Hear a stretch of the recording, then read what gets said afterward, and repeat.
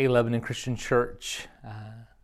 Again, we're glad you've joined us on this Sunday after Christmas.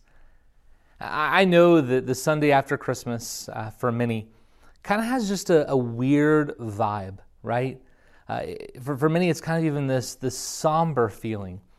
There's been so much anticipation of what's leading up to Christmas, to a Christmas celebration, whether that's Christmas Eve or Christmas Day. There's just a whole lot of anticipation, and that goes for kids and adults. We've seen presents wrapped in bows beneath the tree and bags filled with tissue paper, brimming with tissue paper, overflowing, and our minds have been curious.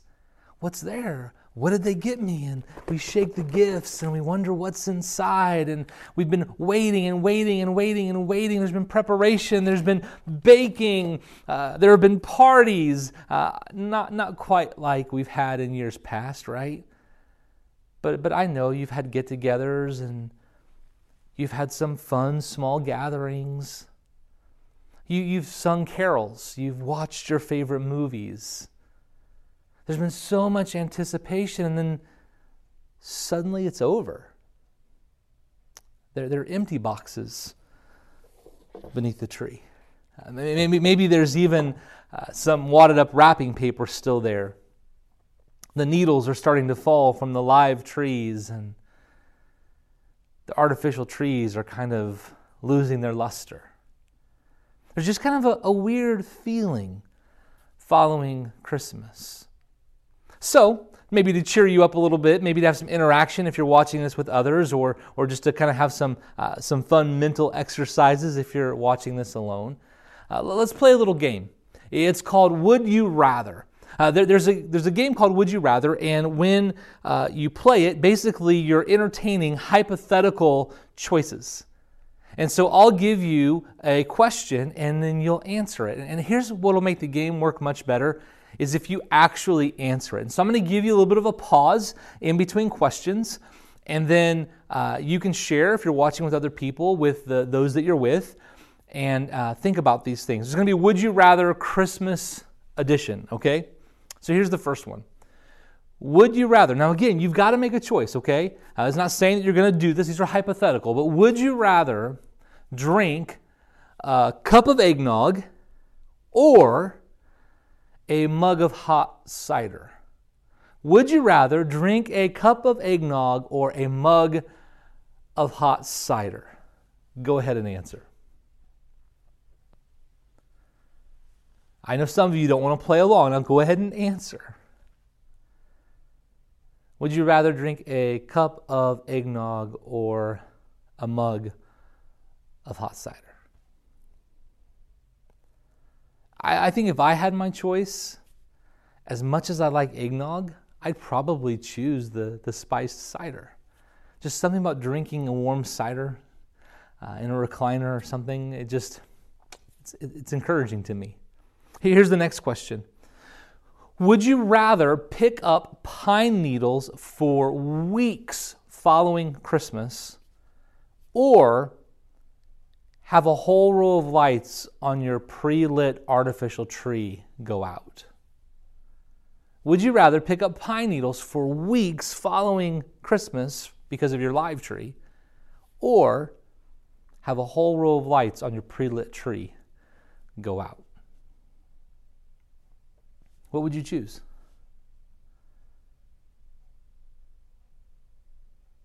I know for me, I would choose the pine needles. We haven't had a live tree in years. I kind of miss it. But there's nothing more frustrating to me than when a row of lights goes out. Hey, here's a third question. Would you rather step on Legos barefoot or a hook from an ornament? Would you rather step on Legos barefoot or a hook from an ornament?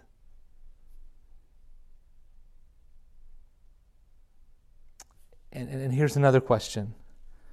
Would you rather have peanut butter fudge or chocolate fudge? Now that's something we probably all can get around, right? One or the other. Would you rather have peanut butter fudge or chocolate fudge?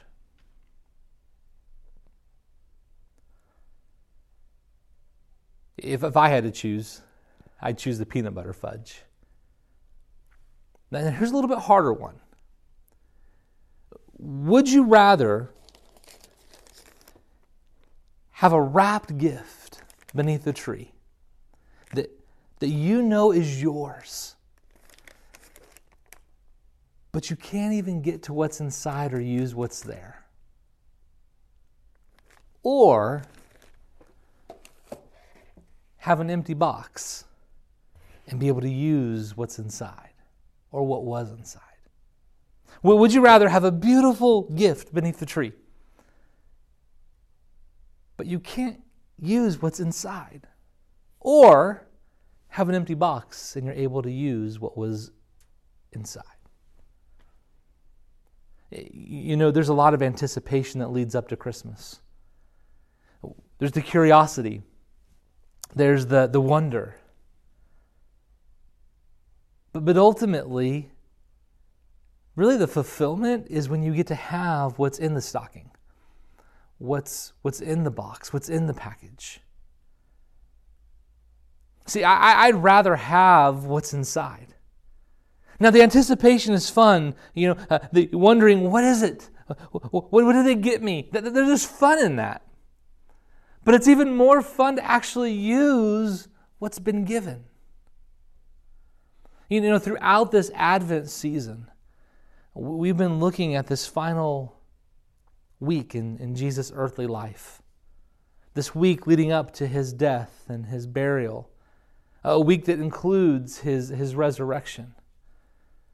And we launched the Christmas season saying that this is a season of anticipation. This is a season of hope. And so we've kind of leaned into that. And as we've anticipated hope, we've found evidence of peace, and we found evidence of joy, and we found evidence of love. On Christmas Eve, we looked at just the evidence of what God has done in sending Christ to die for us. Christmas is a season of anticipation. The people in the times preceding Jesus anticipated a Messiah. They longed for, they waited for the time when God would unwrap that gift for them. We know the immediate days of Jesus' life were days of anticipation. Rome was oppressing the Jewish people in Judea and Galilee. We know that Mary and Joseph were likely filled with anticipation. I mean, come on. You've had angels visit you. The angel has told you, if you're married, that you're going to give birth to the Savior of the world. Like how could there not be anticipation? If you're Joseph, you've heard these things. You've trusted in the dream that God has given you, that the angel speaking to you. How could there not be anticipation? And then in the Christmas season, we talk about this Jesus. As we've journeyed through Luke as a church in 2020, we've seen this anticipation in the people around him. Well, for every lesson that Jesus teaches, for every parable that he tells, for every miracle, for every healing, for every storm that's calmed, for every dead man that's raised, for every blind man that can see, for every demon-possessed, haunted soul that's born free. It's as though the gift that's in Jesus, the bow is being untied, the paper slowly being torn away, and we're getting closer to the reality of what's inside. So much anticipation, so much hope. As you open your gifts on Christmas, doesn't the anticipation build? The closer that you get to actually opening? And isn't there a moment when that anticipation and that wonder gives way to a deeper fullness as you lay hold of what's inside the box. Throughout this Advent season, we've been looking to this gift of Jesus and the reality, the fullness of what it means. We're going to be in Luke chapter 24 today. Luke chapter 24 is that moment when we go from having a beautifully wrapped package, even an ornate box, to having an empty box and the gift in hand. The final chapter of Luke tells a story of what happened for those who had walked with Jesus, who had trusted in Jesus, those who had anticipated so much. They'd heard the ancient prophecy, and the ancient prophecy wrapped up this beauty of the Messiah and put a bow on it, and they anticipated this wonderful gift. And then they thought that the gift was no more. They thought that they had an empty box with nothing inside. But Luke 24 tells the story of when those who hoped in Jesus, those who followed Him, those who adored Him, came to realize that He'd kept His promise, that He'd done everything that He said He would do, that He had fulfilled the law and the prophets, that hope was assured, that peace was assured, that joy was assured, that love was assured. You're familiar with so many of these stories. I just want to start with the beginning of Luke 24, the first 10 verses. They tell a story of an empty box. Well, really an empty tomb. But the empty tomb and the empty box communicate the same thing. The gift is here. It's ready to be used. On the first day of the week, this is Luke 24, verse 1. On the first day of the week, very early in the morning, the women took the spices they had prepared and went to the tomb. They found the stone rolled away. But when they entered, they did not find the body of the Lord Jesus. I can't imagine what that must have felt like in that moment. You've already spent the weekend grieving. You come to the tomb to finish preparing the body for permanent burial, being sealed in the tomb. And you get there, and the stone's gone. But even more, the one you love is gone.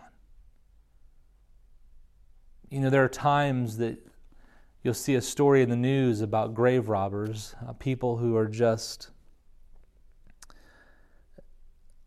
some of the worst in society who would go and dig up graves and steal bodies.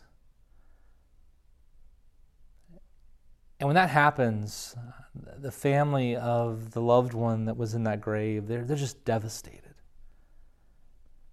And I imagine that's a little bit what these women went through. What happened? Where did he go? And they're asking all those questions. Here's what happens, verse 4. While they were wondering about this, suddenly 2 men in clothes that gleamed like lightning stood beside them. In their fright, the women bowed down with their faces to the ground, but the men said to them, "Why do you look for the living among the dead? He is not here. He has risen. Remember how He told you while He was still with you in Galilee? The Son of Man must be delivered over to the hands of sinners, be crucified, and on the third day be raised again." And then they remembered His words. Suddenly, as the angels are gleaming near them, the light bulbs start going off. This is what He said He would do. This is what we've been anticipating. It's here. The box is empty. Verse 9, when they came back from the tomb, they told these things to the 11 and to all the others. It was Mary Magdalene, Joanna, Mary the mother of James, and the others with them who told this to the apostles.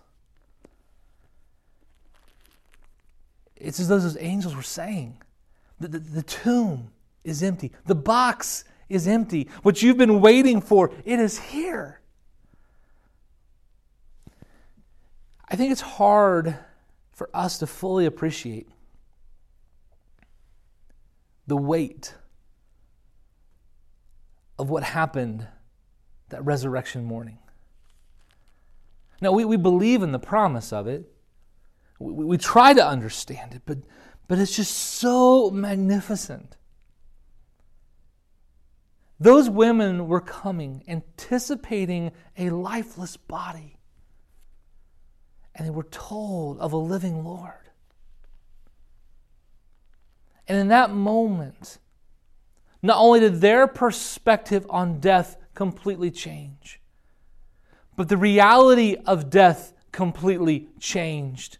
One of the greatest things that we get to hold because the tomb is empty, because the box is empty, one of the greatest things that we get to have, that we get to realize, that we get to live in, is that death doesn't have the final say. Do you remember those words of 1 Corinthians chapter 15?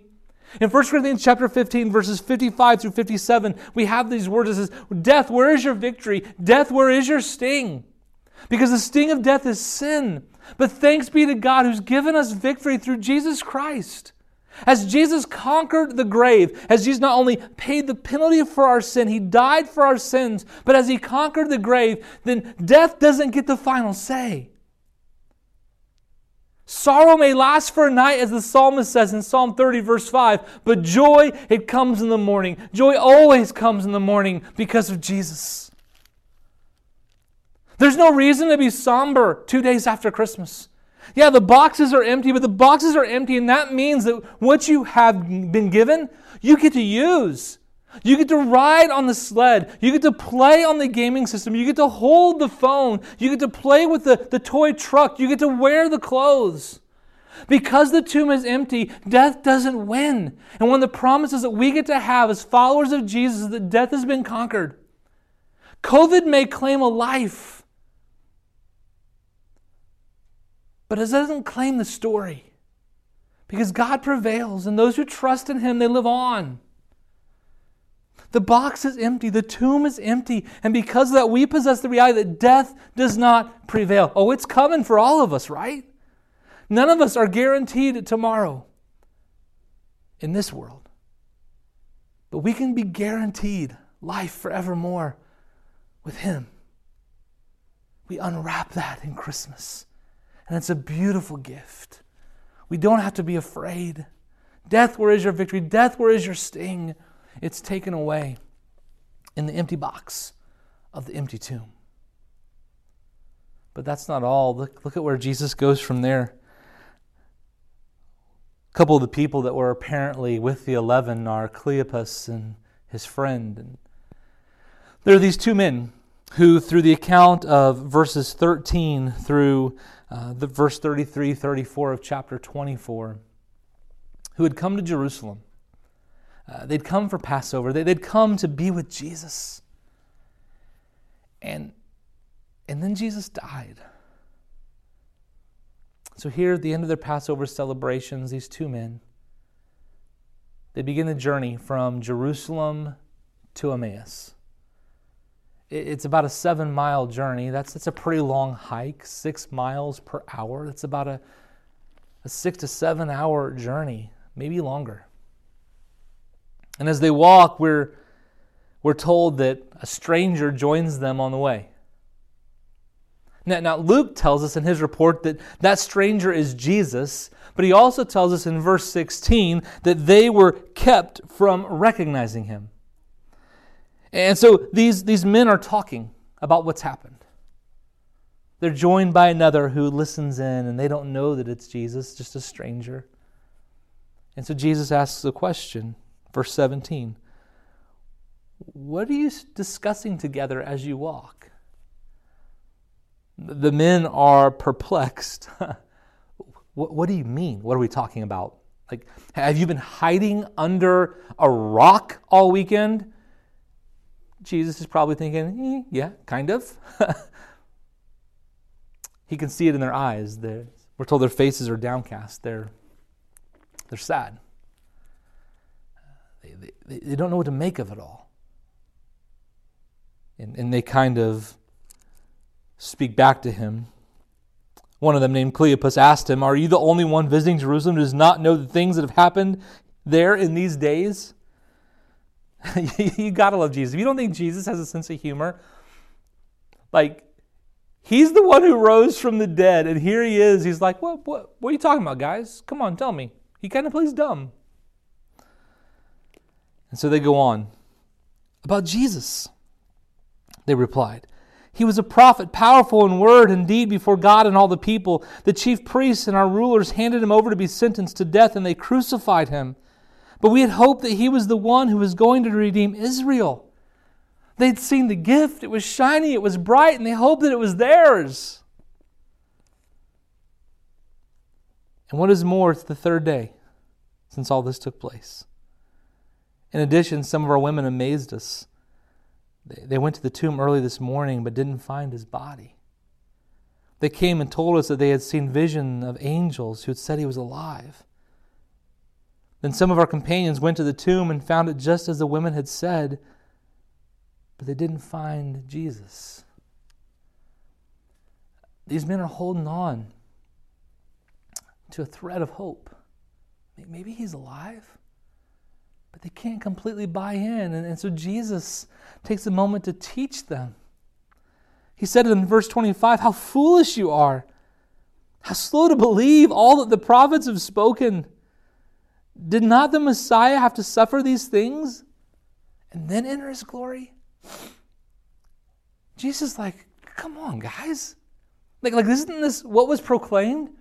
Isn't this what I told you? Now, obviously, he's not using the first person there because they still don't know who he is. But then he does something else. He just traces for them the whole history, the whole hope of God's people. He's got their attention for the next 5-6 hours or more. And it tells us that, verse 27, beginning with Moses and all the prophets, he explained to them what was said in all the scriptures concerning himself. He shared with them what had been fulfilled in all the scriptures concerning himself.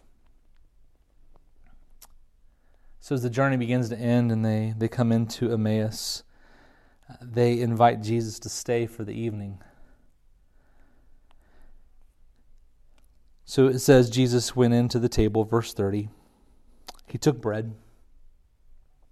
He gave thanks. He broke it. He started to give it to them.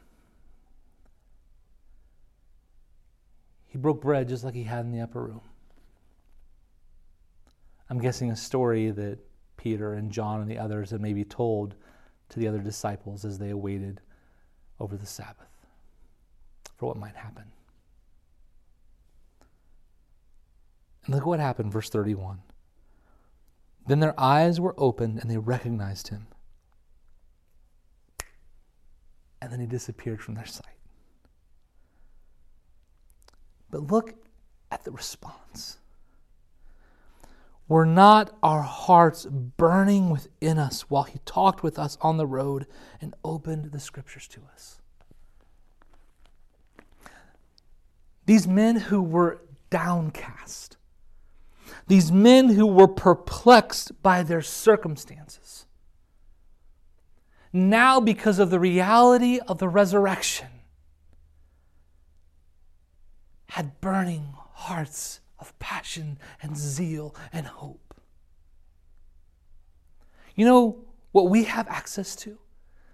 Not only a living hope in the face of death, but you and I have access to a hope that helps us even when the circumstances of life perplex us. And while we have to be honest, there are far more difficult, far more perplexing things that have happened throughout our world in 2020 than what's happened right here in the United States of America, than what's happened right here in Lebanon, what's happened in your life and my life. But even though there are difficult things and there are violent, oppressive regimes throughout the world, even though there are people enslaved throughout the world, even though there are people who are persecuted and bleed for their faith,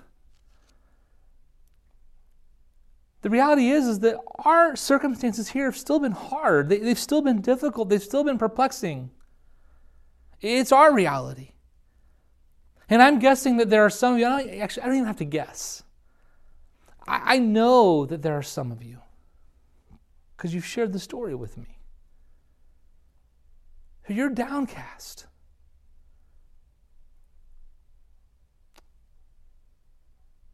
The year's been hard for you. And what I hope that you'll see, and I hope that every follower of Jesus will see, that because of the reality of the resurrection, that you can have a heart burning within you. Because you know that God can transform our greatest trials into things that encourage and inspire and help other people. And God can take our darkest days and He can turn them into this brilliant, beautiful light that shines like a million lumens as something.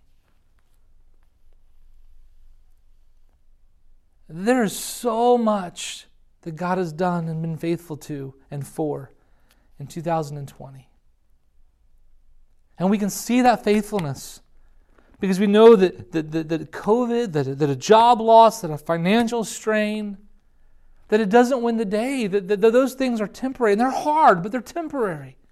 And we have that promise because the box is empty, because the tomb is empty, because Jesus rose victoriously from the grave. There's not a reason to be somber this Sunday after Christmas because the box is empty, the tomb is empty, the gift is here. His Spirit lives inside all of us who call upon Him in faith. We're baptized into Him. His Spirit fills us. We have the power of the risen Christ within us to lean into the hardships of today and the unknowns of tomorrow. The box is empty. The gift is here. We get to live in that reality. Jesus then goes on to appear to His disciples, and it's much of the same. He just changes their whole perspective, right? But as we end, I want to draw your attention to the words of verse 52. Luke 24:52. Jesus is taken up to heaven. We're actually going to look at this account next week from the perspective of Luke in Acts chapter 1. But for right now, I want you to see something in verse 52. It says, "Then they, the disciples, the people following Him, then they worshipped Him and returned to Jerusalem." And what are those last three words? I'm reading from the NIV today. What are those last three words? They returned to Jerusalem with great joy. Do you remember the prayer of Jesus in John 15? That His joy would be in them and that joy would be complete. They have it.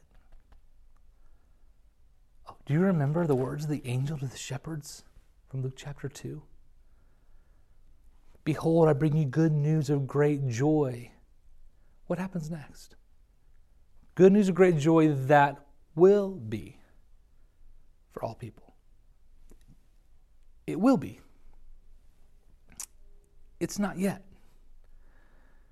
Jesus prays that their joy will be complete. It's not yet. But following the resurrection, what do the disciples have? With great joy. God packaged up the joy, the hope, the peace, the love, the life, the purpose that we all need. He packaged it up and He sent it in Jesus. And because Jesus came and He lived and He died and He rose again, the box is empty, the tomb is empty, and we have it. You and I can live in that. If we will believe in the name of the Lord Jesus, if we will believe in the one whom God sent, if we will confess Him with our mouths and believe in our hearts that God raised Him from the dead, and if that faith will drive us to identify with Him in baptism, we're made new, we're made whole. And you can live, and I can live with great joy. The box is empty. The tomb is empty. And there is perfect peace, perfect hope, perfect joy, perfect love available to all of us. Let's pray, thanking God for that. God, I thank you so much that the tomb is empty. I thank you, God, that you gave the gift and we get to live in the reality of that gift, that it changes our days now. And God, I pray for every man, every woman, every child watching this, that they could be filled with the reality of your hope. And God, if they've yet to believe in you, that this would be the moment that changes, that they would choose to confess, that they believe that you are real, that they would believe in their hearts, that they would choose to respond to you in faith, that they would reach out, that they could talk with maybe one of our ministers or maybe a friend of theirs that's a Christian, and that they could choose to go all in, to be baptized into you, to be renewed, to find that hope for themselves. And God, no matter where people have come to this message today, no matter the hardships they face, may they be filled with your perfect peace and your perfect hope and your perfect joy and your perfect love. God, I pray this in the name of your Jesus, the risen Son. Amen.